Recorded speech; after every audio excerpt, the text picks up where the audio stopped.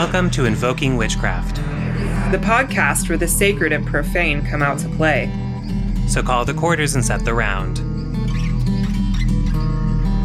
It's time for another episode.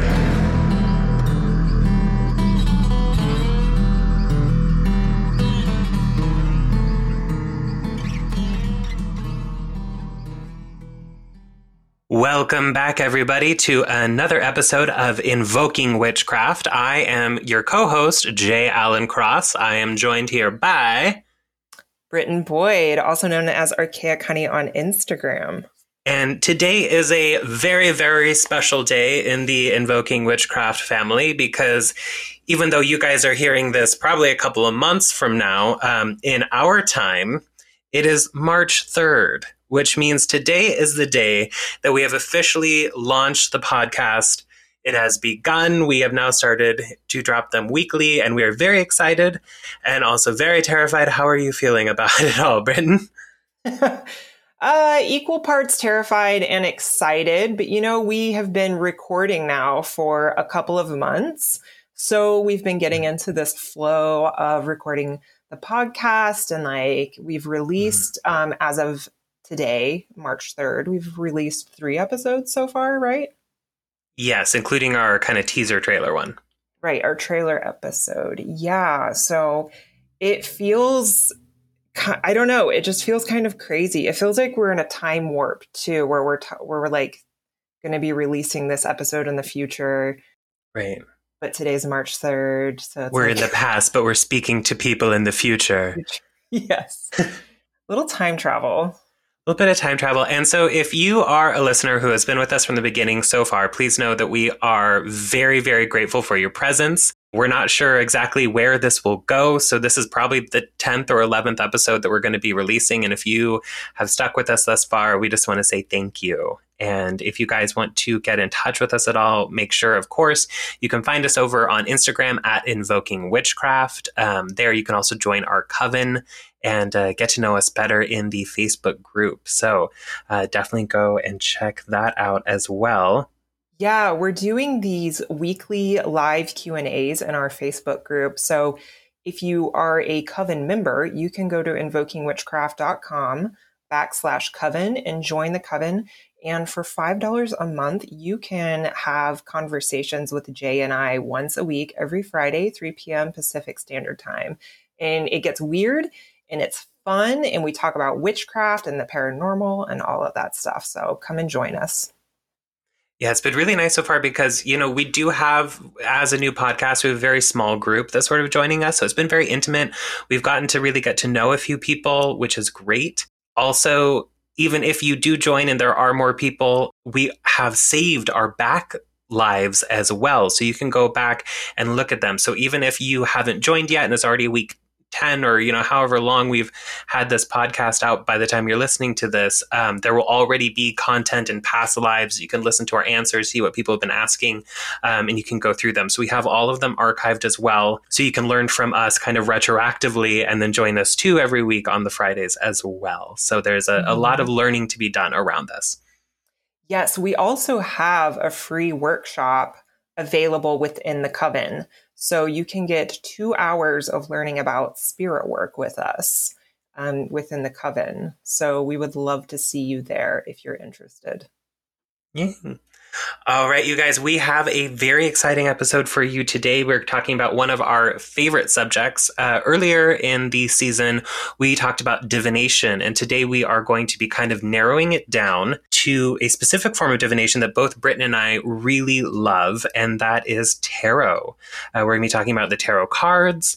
We're going to be talking about some beginner things. But first of all, something that's kind of been the talk of the internet for about a couple of weeks now is the idea that everything has become a closed practice in the last couple of months. In fact, it's to the point where Witch Talk, where most of this is coming from, has also declared that witchcraft is a closed practice. So we all need to buckle up, pack up our things, and head on out because apparently we're not allowed to do anything anymore. One of the things that has surfaced is the idea that tarot is also a closed practice. And that's something that we want to kind of dispel right at the top of this, the fact that tarot is not a closed practice. Several people decided to try and tell a bunch of people that it was specifically a Romani practice and was closed to Romani folk. We have found this to be untrue through not only our interactions with Romani people, but actually looking at the history of tarot itself. So if you are concerned about that, we want to just kind of address that at the top of the page, and also tell you not to take advice from people who try to hex the moon. That's just a general life thing. And I believe, Britton, didn't you say that you at one point learned tarot from a Romani woman? I did. I took a class with a Romani woman, and at no point during the class and the teachings, I worked with her for a couple of weeks. She never indicated that it was a closed practice. And as a matter of fact, she gave us history lessons. And from what I can remember, now this is what I can remember, is that the first tarot deck that was used was commissioned by the Sforza family in Italy. I believe in the 14 or 1500s. Mm-hmm. You can fact check me if you want, but... And you should always fact check everybody anyway. So. Yes, and always fact check us. Right. Yeah. So I was never given any indication that tarot was a closed practice, and she taught it to all the folks there in the class. So yeah, I think that's tarot feels pretty universal. Plus, there are so many different types of tarot. And card divination in general. Right. From playing cards to, in the Latinx culture that I come from, we have the cards as well that are the La Baraja ones that are, it's basically tarot. It's like clubs and coins and cups and knives and things like that. And it's a similar idea to tarot. Mm-hmm. So we do find cartomancy, which is kind of divination with cards, in a lot of different places. Tarot itself has a specific history, but what I feel like we're seeing a lot these days with everyone claiming that everything from... I had somebody attack one of my friends online because they said that sweeping herbs out the front door was a closed practice. And what I think we're seeing nowadays is actually people trolling. And we need to be very aware of what information is good and what information is trolling, because in our community, we do have quite a few people who are white supremacists, or at least leaning in that direction. And I find that a lot of the time they're feeling that if they can sort of discredit this idea that things are closed, then people will stop talking about them, and then they'll get access to them once more. So don't let the trolls win, get actual good information, and don't just believe that everything is closed, because they want you to, do your research and make sure that while you are respecting closed traditions and magic and work from communities of color and marginalized people, that you're not also getting trolled at the same time. We need to kind of make sure that we maintain that balance. But that being said, let's talk about tarot. When did you first start doing tarot? So I'm a late bloomer, or at least I feel like I'm a late bloomer, because most witches that I speak to, they're like, oh yeah, I got my first tarot deck when I was 7 years old. And I'm like, I got my first tarot deck when I was 24. So I was 24 when I got my first tarot deck. And I bought it, by the way. I think that's an important thing to bring up. Right. So there's this idea, and this is like one of the number one questions that I get asked about tarot, is do you have to be gifted your tarot deck in order for it to work for you? And I would say that's a hard no. Absolutely not. You can definitely buy your own tarot deck. And honestly, you probably should, because there's nothing worse than somebody buying you a tarot deck that you just don't connect with. Right. And then you're like, I'm stuck with this one.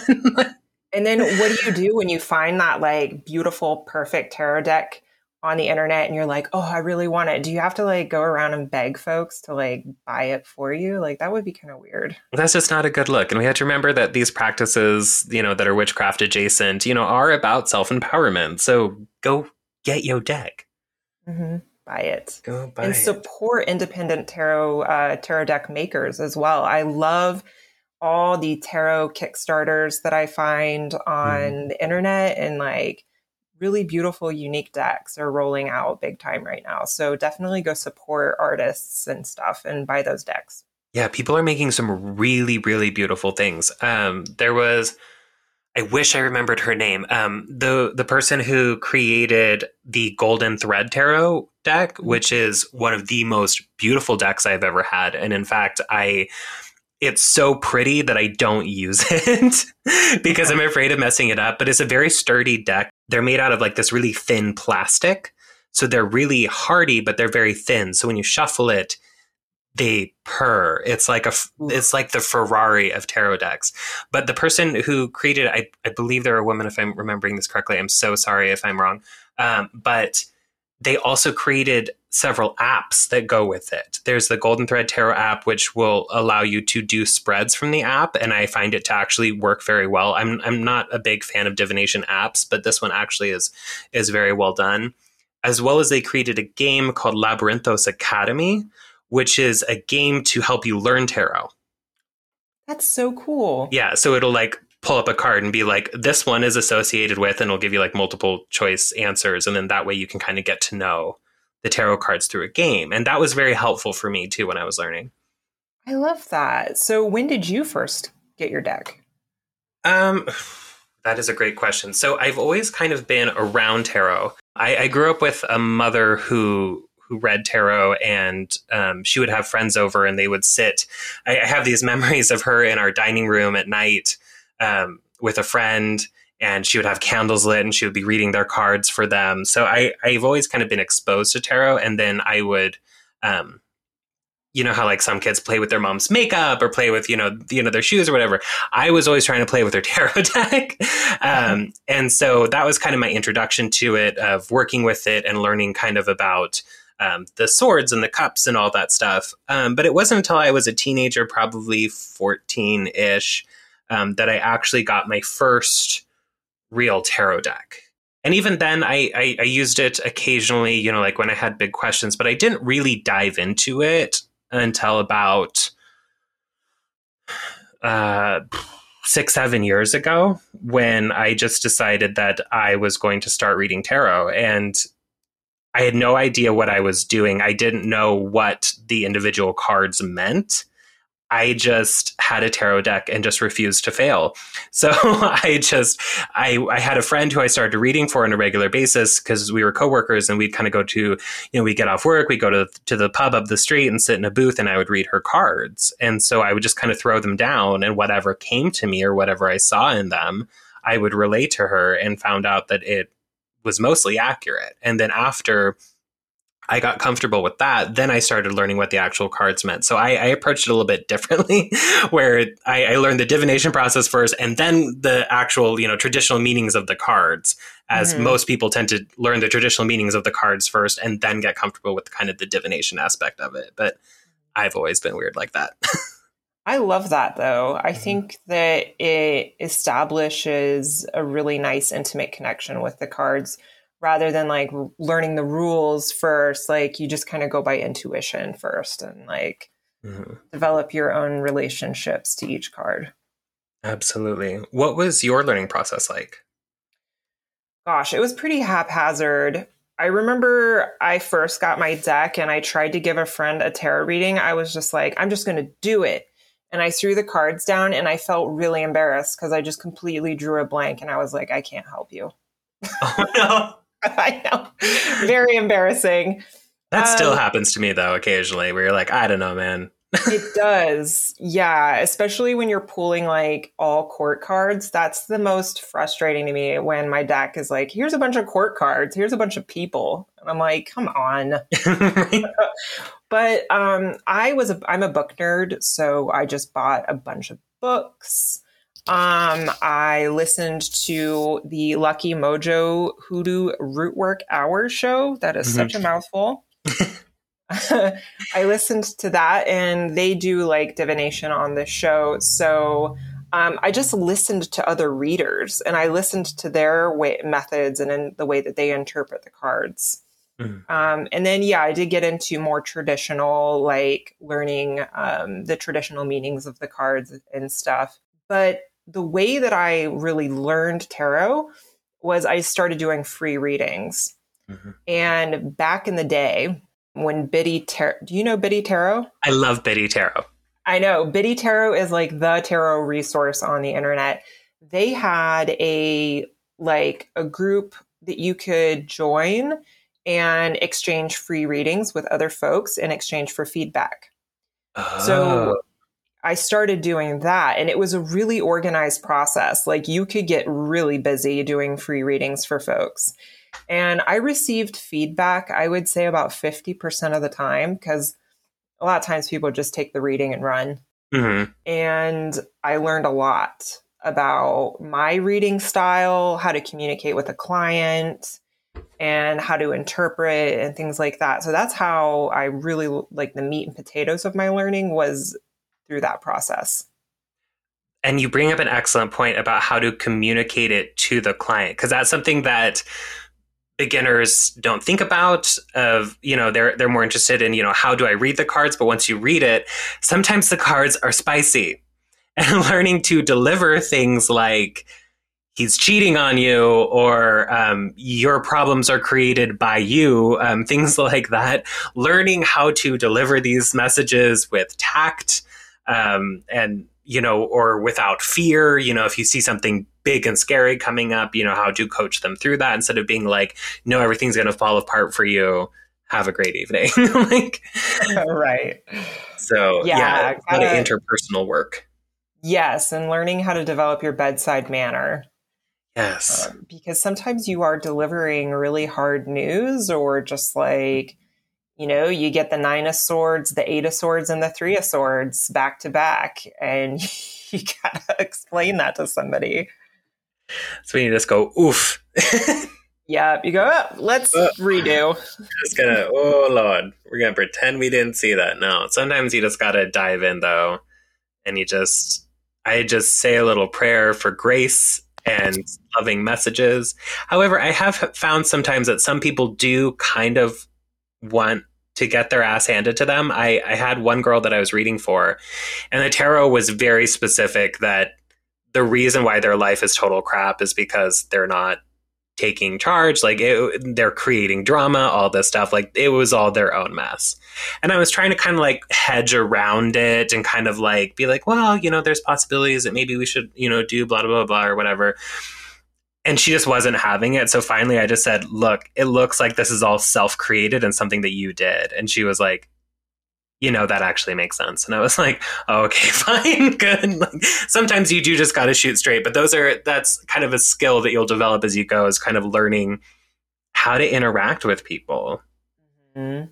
Oh. Yes. And also play a role of support. I did a tarot reading for a person once who the card showed me that, like, somebody very important in her life had passed away, and I didn't want to say it. And I didn't say it, and she started weeping because she already knew. Like, she picked up on it too. So being able to, like, support folks through really intense emotions is something that you have to be prepared for if you're going to read professionally. Absolutely. Mm-hmm. Now, this is not necessarily something that we have on the docket for today, but I am wondering about it now. Do you have tarot pet peeves? Either as a reader or things that you see people do that you've ran across? Oh, what irritates me is when you're doing readings for folks, like, say you're at an event, or you're like at a reading fair or at a bar or something like that. And people see that you're doing tarot readings, and they want a tarot reading, and they sit next to you, and they're like, tell my fortune. And I'm like, about what? You're like, no. Yeah, I'm like, just give me something to go off of. Like, it's really difficult for a tarot reader for you to, I mean, some folks may be talented with this, but it's a pet peeve of mine for someone to just sit down and be like, read my fortune, tell me what's up. And I'm be like, okay, like, it's going to be vague and the reading's not going to be that great. Because it's like the more specific you are about what it is that you want to have read on, the more specific the answer. 100%. Yes, I have ran into that before too. And when I was first starting out, I actually would tell them not to tell me what they wanted to know about. But I have them shuffle the cards, and I would tell them, you ask the question kind of in your head, like focus on what it is you want to know while you shuffle them and then hand them back to me. And then I would often be able to kind of suss out what it was that they were asking about based on the cards. However, now I ask at least for a general category, like, are we talking about your love life? Are we talking about your work or whatever? Because it's so easy without that framing or that anchoring for the reading to think it's about something completely different or give them something that's very vague. But once you know kind of the arena that you're working in, then you can give them more specifics. You know, things like, and it doesn't have to be very detailed, things like, you know, I'm having trouble at work. I'm feeling very stuck. What can I do? Or I'm having problems in my love life or things like that. Or my relationship. That can be really helpful. Yeah, I think the common conception of what tarot is, like in popular culture, is like you go to the tarot reader and she tells you your fortune and your future and when you're going to die. And when you're going to die. But like that's not really how it works. And if you are getting a tarot reading from someone like that, it's probably more for entertainment purposes than it is for like digging into a topic or a subject or something that you're curious about. But I love to get into conversation with the person, and I always want to find that little point. I just want to get into the underbelly. I want to find what it is that you're really, really wanting to know about. And it's fascinating when you get into discussion with people with the cards, and you can kind of start peeling back layers and find that thing. Absolutely, absolutely. I feel like I have like two major tarot pet peeves. The one is like, you know, like if you're at an event or whatever and you're doing tarot, or anytime you're doing tarot or a tarot reading in public, it tends to draw a crowd of people who want to watch. Right. And I'm like, first of all, like tarot can be very personal, very deeply personal. And so fears happen. Yeah, all kinds of stuff. Like, I mean, and it's not uncommon for me to be reading for somebody and be like, so here's your husband and here's the man you're seeing on the side. Like people's stuff falls out in the tarot. And I don't feel comfortable airing people's laundry in front of a crowd. So people often think that I'm really bitchy because I'll be like, hi, can you all just not be here right now? Like if you want to like go sign up somewhere else and like, you know, create a list or something for who's going next, go do that, but don't just like hang out here. Right. And my other tarot pet peeve is when other tarot readers ask for a reading, but instead of taking your interpretation of the cards, they decide to take their interpretation of the cards. And I'm like, then why am I even here? Like, why am I? Right. Right. Yeah. That's one of the ways that I love to learn about tarot is like going to another reader and just like letting them do their thing and like see their process and how they interpret the cards, because it's an opportunity to learn something new.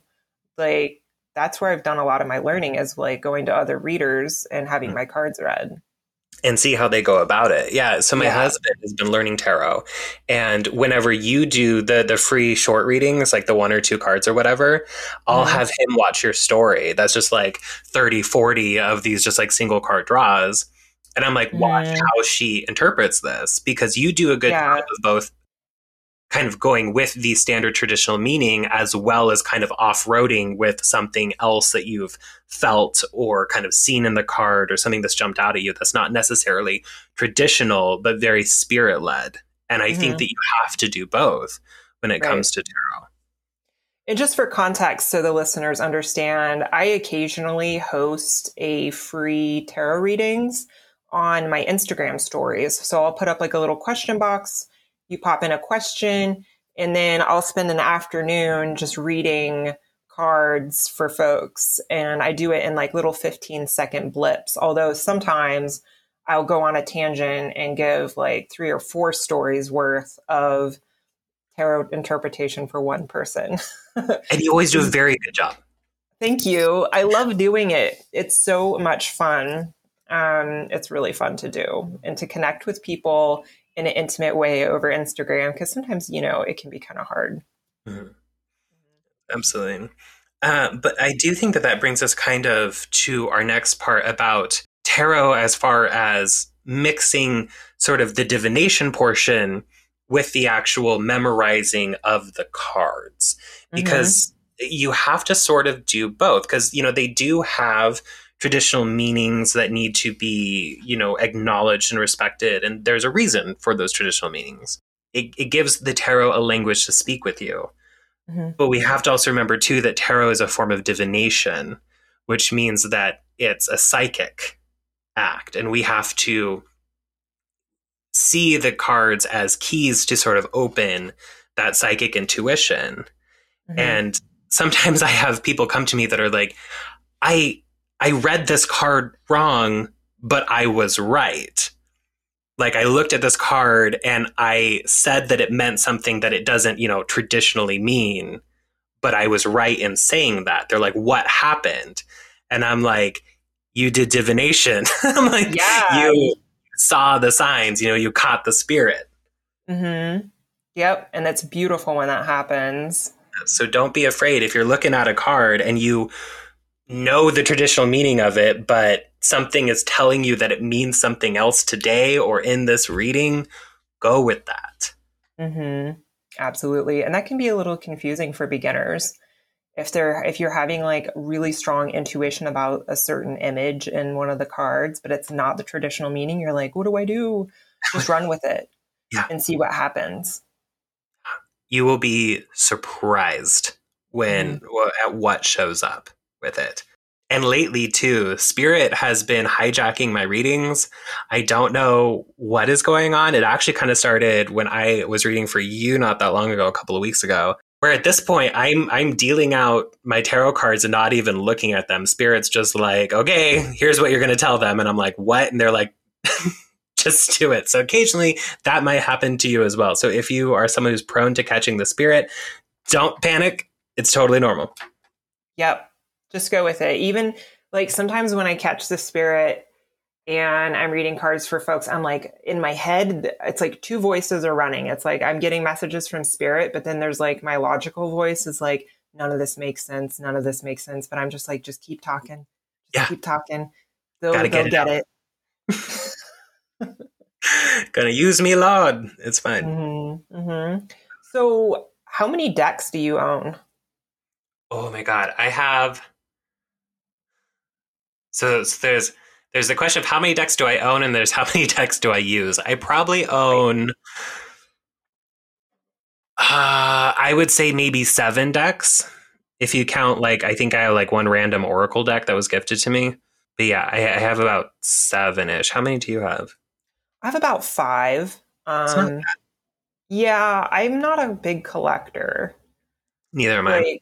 Like I have my 2 tarot decks that I use, and then I use an Oracle deck. And like, I just use those 3 decks, and that's about it for me. I don't often feel the need to explore using another deck. I mean, I've kind of been thinking about it lately. I've been like, do I want to buy another deck? And just like have an extra, I don't know. Because, each tarot deck, depending on the artist, like there are just these little things that they change, and the artwork is just different enough that you can glean different interpretations from. Absolutely. So. I use pretty much exclusively my old crusty Rider-Waite deck, just your traditional, it's bent in a just perpetual U shape.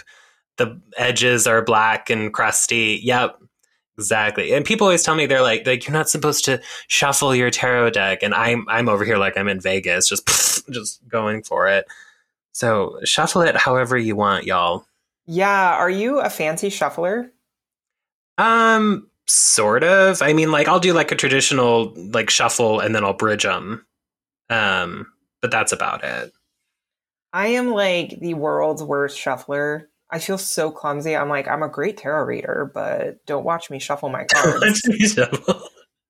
Well, too, sometimes tarot decks will be like really big or like really weird Yeah. shapes too that can make them and very have hard to weird shuffle. texture. Yeah. But the shuffling, it doesn't really matter so much. I used to read for a girl who was blind on occasion. And what she would do is she would just spread them out on the table and just kind of like mix them up and then gather them back up again and then hand them to me. And it worked. It's just, it doesn't really matter as long as you get them all mixed up. Do you have a favorite deck to work with? You know, I'm old fashioned, Rider-Waite.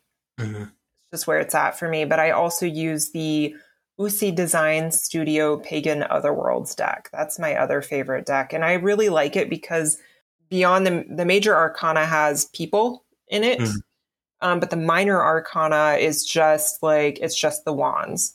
And it's like just the pentacles. But there's like imagery going on in the background.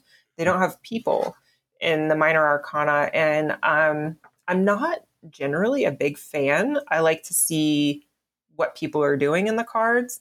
But for this one, it really works. So it allows me to catch the spirit, as you were saying earlier, a little bit easier in a way. It's a gorgeous deck. It is an absolutely stunning deck. And not to like toot my horn or anything, but I made friends with the creators of the deck right before they released it. And apparently they took a shine to me on Instagram and they sent me one of the very first run of their tarot decks. So it was like, what's the word I'm looking for here? Like the first printing, the test printing.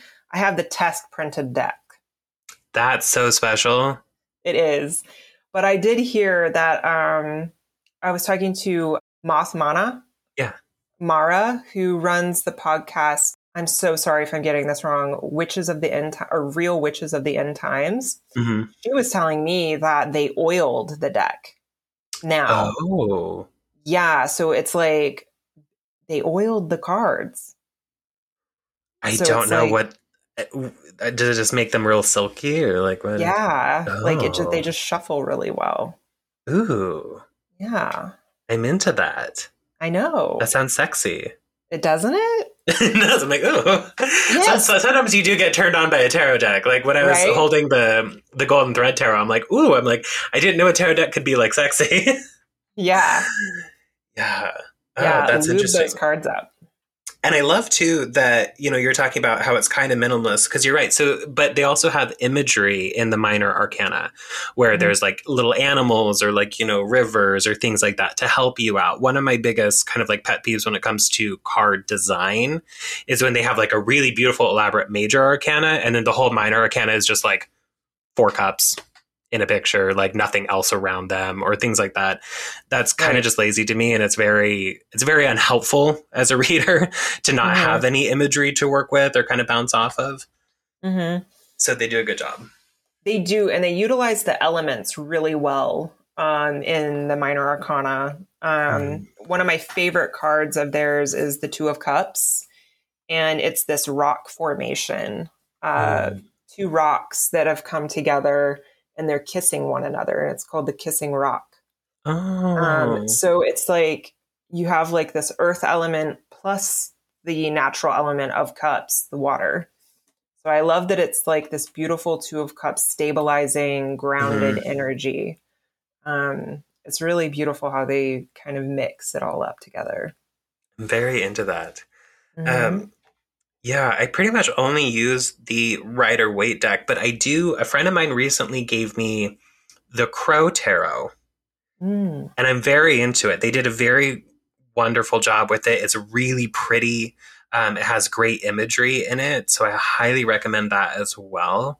I'm very, very picky about my tarot decks, which is probably why I don't have very many, because I have this weird thing where I have to have the backs of them symmetrical, so they look the same upright as they do reversed, because I read reversals, and if I can see that the card on top is going to come out reversed, I have a tendency to continue shuffling until I know that it's not reversed, Right. which is not something that you should do. You should just go with it. But so I need the backs to be symmetrical so I don't get in my own head about it.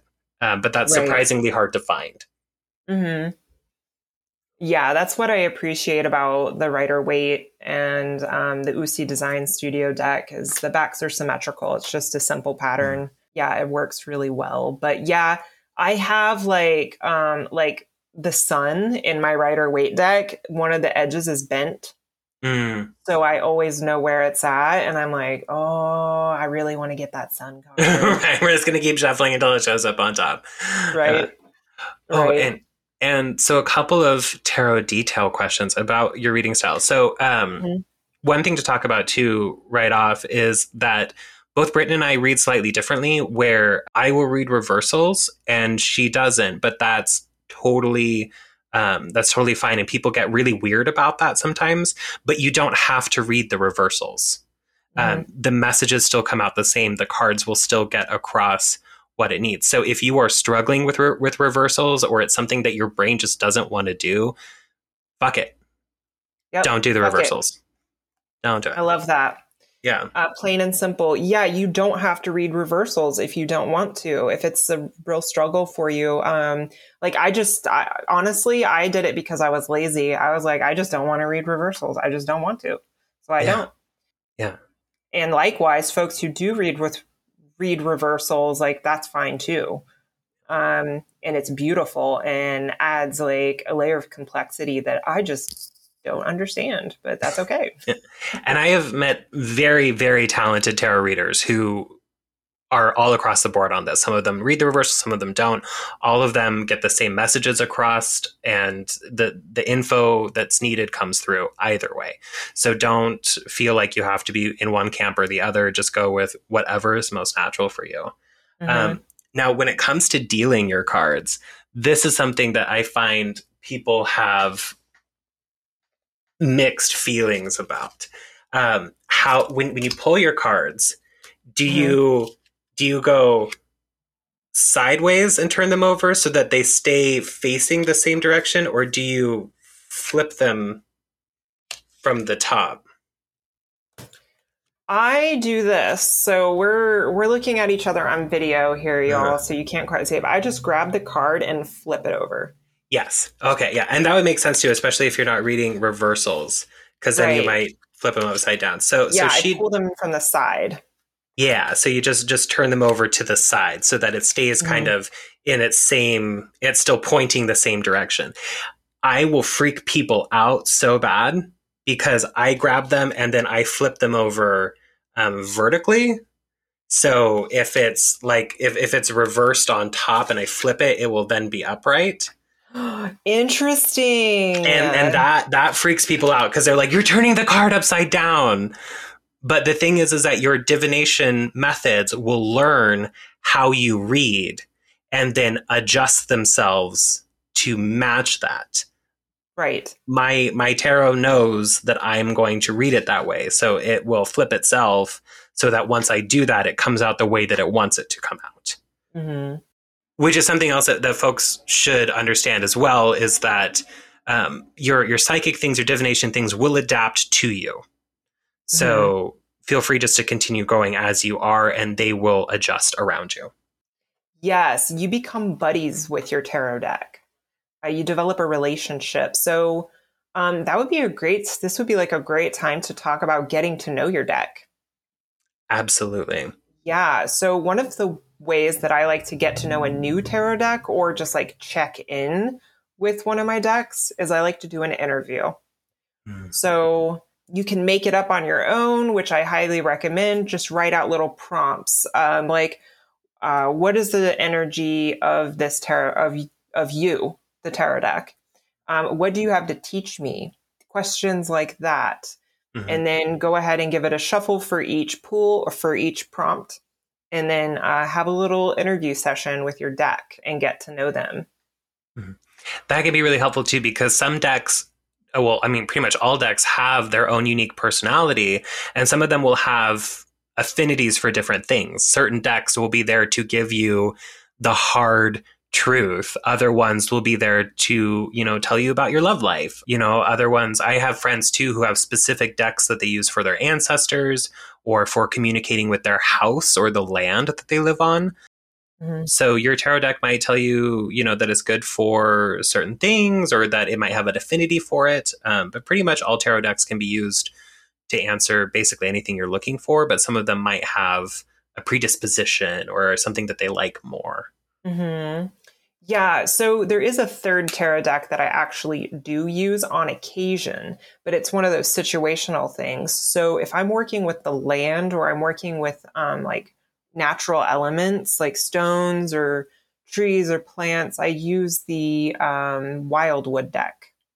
Oh, I have a friend who has that. It's beautiful. It's a gorgeous, like nature-based pagan deck. And I really love that because it works in elements. So you have like stones, vessels, and I'm drawing a blank on what the other two are, but it's a really gorgeous deck that works with like the natural cycles of the earth and it's very like earth-based. So I use that deck on occasion, like for very specific purposes. But then like when it comes to my Rider-Waite, it's super all-purpose. And then my Pagan Otherworlds deck is a little softer. I use it for like love and like relationship-y stuff. And just like, if I want to deliver a sensitive message. Yeah. If I'm doing a reading that's specifically about friendship, sometimes I will get out the Golden Girls Tarot, which is one of my most favorite decks. Whoever put that together, if you are listening, it is such a well done deck. Like it's the major arcana, the minor arcana.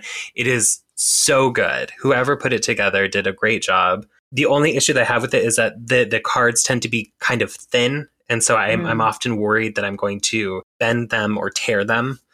So it's not one that I use very often. But if someone has questions concerning friendship or like roommate, interpersonal things like that, I do find that the Golden Girls do have the answer. So. Oh, that's so sweet. Yeah. So how do you get to know a new deck? Or how do you get to know a deck? I will often, the first thing I like to do is a process that I call tuning. And so I'll take the cards out. And if it's like a full moon or something, I'll just put them in the windowsill and kind of call it a day. But if it's not a full moon, what I'll do is I'll just kind of like, and it kind of depends on what I have around and how I'm feeling that day, but I'll put some sort of like crystal on top. I don't have a lot of crystals. I'm not a very crystal-y person, but like I'll put like a shiny clear quartz or like a little piece of selenite on top and then kind of surround it by white candles, like little tea lights.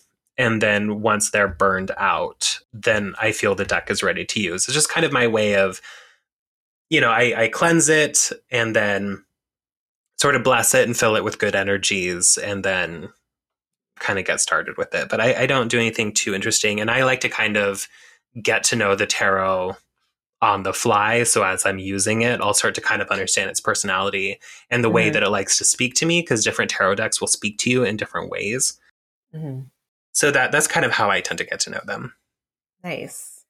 So let's talk unusual reading methods. Ah, yes. When to go off-roading. Yes, I love this word you're using, off-roading. Off-roading. Sometimes feels like it. Sometimes you just kind of take a left occasionally. We're like, we're going through the brush. Don't know where we're going. But sometimes it's helpful to just get weird with it. Let spirit lead you. Feel free to be unusual in your reading. Something that I think a lot of people do, or at least both you and I do, is mixed divination. And adding in a different type of divination on top of the tarot. And you do yours with bones, right? Yeah, so a few episodes ago, I told the thrilling story of how I sold my soul to the devil to be a better diviner. We need like a lightning thunder sound boom, during boom, that. Yes, ominous music. So I did this crossroads rite to become a better diviner, and I used my tarot cards and my bones. Little did I know that I would later combine the two and that I would be really good at it. So yes, what I do is I lay tarot cards down. Usually I do a 3-card spread because 5 cards is like a lot. And I'm usually going to spend about 2 hours deciphering the cards and the bones together. So I lay down 3 cards, toss my bones around, I breathe on them, I give them smoke, I give them Florida water, and then I toss the bones and I read them based on where they land and how they land on the cards. And I only read bones that touch the cards. And it is a really fascinating way to read, and it gives like hella accurate readings, like scary accurate. I love that. Mm-hmm. I love that. It's fun. I'll do something similar with a pendulum. If I feel like a card has more to say, I will use a pendulum to kind of suss out deeper levels in it sometimes. I also have a friend too, who she does her tarot readings using just the minor arcana. And then she has a pair of dice that she has her client roll to pull a major arcana.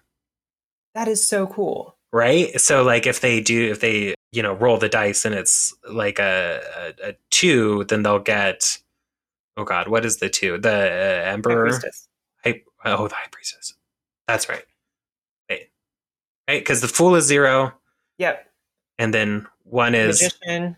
The Magician, that's right. And then the High Priestess, yes. Yeah. And then the Empress. That's right. There you go. So she'll do it that way to give people major arcana cards on top of it. So don't be afraid to get weird with it. And especially too, like when it comes to tarot spreads, I didn't incorporate tarot spreads until later. I just started throwing cards down and decided this one wants to sit over here. That one wants to go over there. These two want to be together. Feel free to off-road with it. Yeah, you don't have to do the spreads that are like in the book.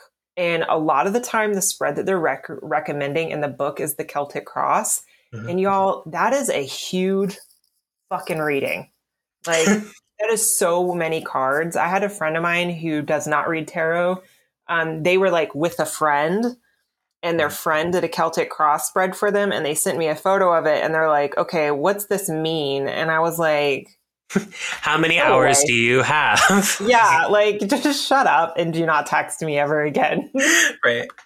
One thing I wanted to add, though, that might be an unusual tarot reading method, and I'm curious if you might do this, is pulling a tarot card for a tarot card. Do you ever do that? I do that. If I have one card, like say I've done like a spread, like a Celtic Cross or whatever, and there's one card that I'm like, sort of understanding, but I'm like, I want to look at this deeper. I will I will just clear off the tarot, the tarot spread that I had, put that one card down, and then start pulling more cards to get like clarity on it or get more information. Right. So I pull cards daily. I have like a card of the week. I keep this on my altar. I have a card of the week, and then I have a card of the day. Every morning during my daily practice, I do my card of the day. And if I pull a card that folks tend to catastrophize, so 9 of Swords, 8 of Swords, the Tower, Death, etc. I pulled the 3 of Swords the other day, and I was like, all right, I need context. I can't go through my day just staring at the 3 of Swords. Right. And I don't remember the additional card that I pulled on it, but it was basically like, you're just going to be hashing out some old stuff from your past, basically. Yeah, it's always nice just to get that deeper clarity. So don't be afraid to pull extra cards, even if they're not, quote unquote, supposed to be in your spread. And when it comes to kind of bringing in the divination portion of it, when you have, especially like a big spread like the Celtic Cross, I'll stop and kind of just look at the entire spread. Like, is there one suit that is more present than the other ones? Like, if there's a lot of swords, then I know that they are going through like some specific lessons. If it's a lot of pentacles, then I know that maybe it might be a work-related thing. Or in my spreads, if there's a lot of reversals, that tells me that they are facing a lot of blockages. And through all of 2020, all of COVID, everyone's spreads have just been reversed, just completely reversed. Everyone's been fucking stuck. So those are things to look at. Or like maybe is there a color that's really prominent among them? Yes. Yeah. Is it sunny? Yeah. Or is it, very blue and watery? Yeah. Or is it gray and kind of like depressing? Yeah. These are all things that you can kind of just at first glance at a big spread can really be helpful. So yeah. So don't be afraid to get weird, to go, off book.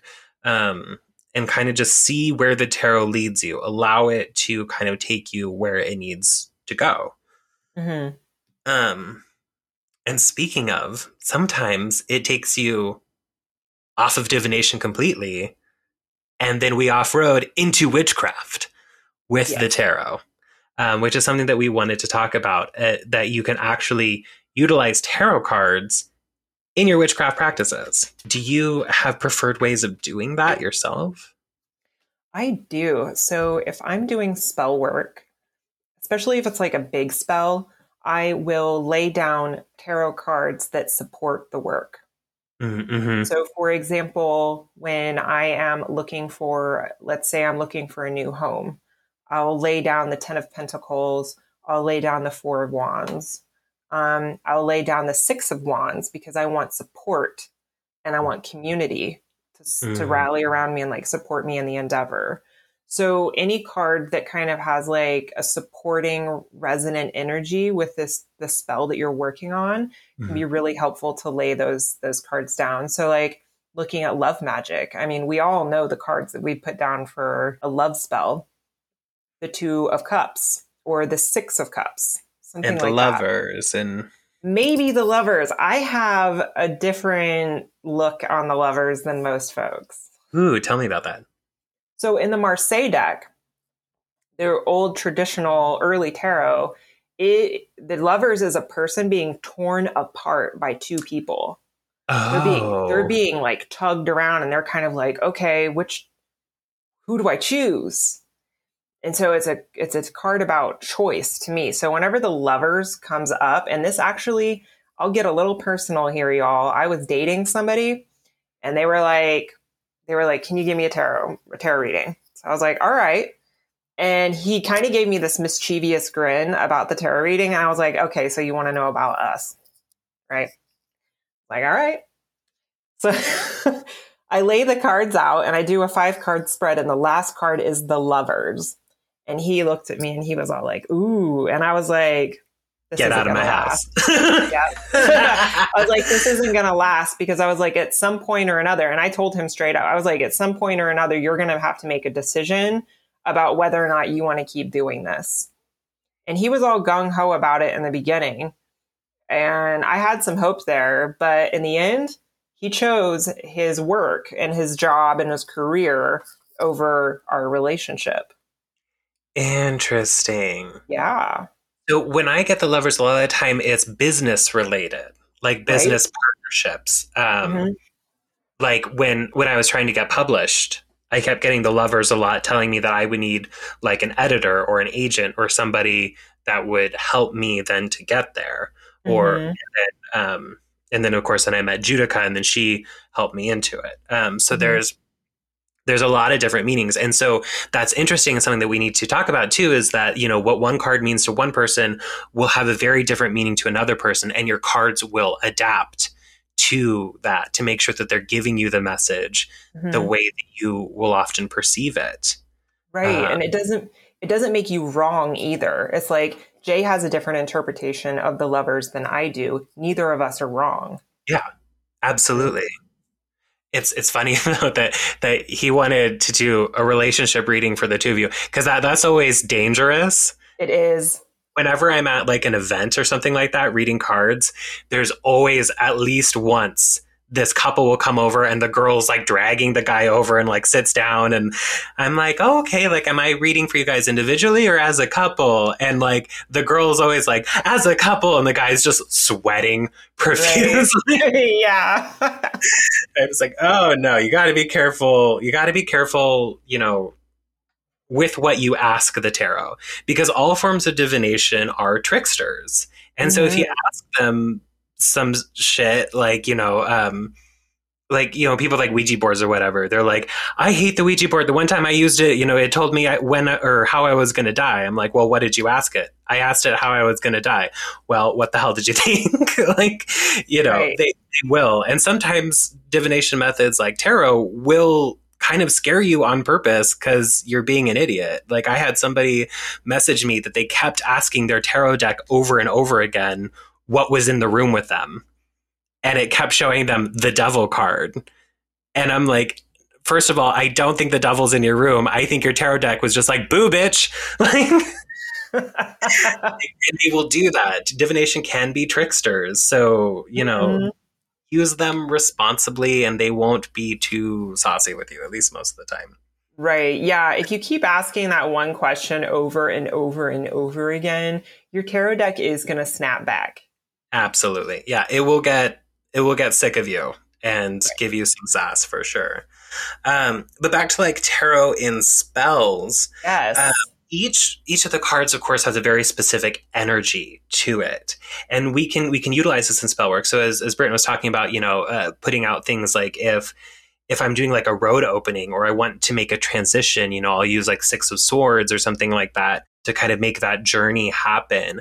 Other times, like if I'm cursing or something, I'll use Ten of Swords or I'll use like the Tower or something like that. But then you can also use them in charms. So if anyone here is familiar with Madame Pamita and her Parlor of Wonders, she actually teaches a bunch of classes on spell work with tarot cards, where she'll make charms where she like sews the tarot cards together back to back and put like herbs in them and things like that. That is such a beautiful idea. Right. And I love it. She makes like all kinds of actual physical charms where she just like, like sews them together, like staples them together to make little packets. She told me once too that for like a love potion, she takes like a tarot card about love and will just like set it on top of a glass of wine just to like tune the energy. Ooh. And I'll do that too, where like if I've made like a charm for something, like say fertility or something like that, right? Then I would set it like on top of the Empress and kind of let it kind of tune into that, fertile energy, or like the Queen of Pentacles or something like that, to kind of tune that energy of the charm from the tarot card. So you can do all kinds of things with them. Not to toot my own horn here, but I make tarot anointing oils. You do? Ooh, tell them about it. I Wonderful. know, I forgot about that. I'm like, so, we're releasing this podcast probably in May or June. I just had a shop update. I have done the Fool, the Magician, the High Priestess, the Empress, the Emperor, the Hierophant, and the Lovers. So that's 7. Mm-hmm. 7 oils so far, but I am planning on doing the entire major arcana and then a few minor arcana. I'm probably going to do the aces and then the queens because, come on, Ooh. all the queens are like the best. Gotta have the queens. Yes. I have one of her tarot anointing oils. I have the High Priestess. It's amazing. It's you have this great way of exemplifying the card with the scent. Like, I smelled it and I was like, that smells like the damn High Priestess. And I am a person who hates anything that has any sort of like coconutty scent to it, but I love this one. It's wonderful. You do a great job. Thank you. Yeah. So like this is another way that you can utilize tarot to inspire and work on other things. So I use the tarot I use like planetary correspondences, the plant correspondences, astrological correspondences, along with essential oils and absolutes and CO2 extracts and actual plant matter to craft an oil that matches up with the card. So, for example, the Empress, I used Angelica because Angelica has got like this very mothering, protective essence about it. Mm-hmm. So there's actual Angelica root in the oil, and then I utilize like rooty, earthy fruits and vanilla and florals for the Empress, and it's really lovely. But you can do things like that too, to create who knows what. I mean, you're only limited by your imagination when it comes to combining tarot with like art or essential oils or like even food. I would take a guess. Like you could probably cook a cool cake. with like a theme in mind too. And that's a good way too to also get to know your tarot cards, because a lot of times people will be like, you should do meditations with like a specific card to really get to know it. But like what better way than to like kind of like anoint yourself with an oil made with that specifically in mind to kind of make a deeper connection with the card too. So I love that.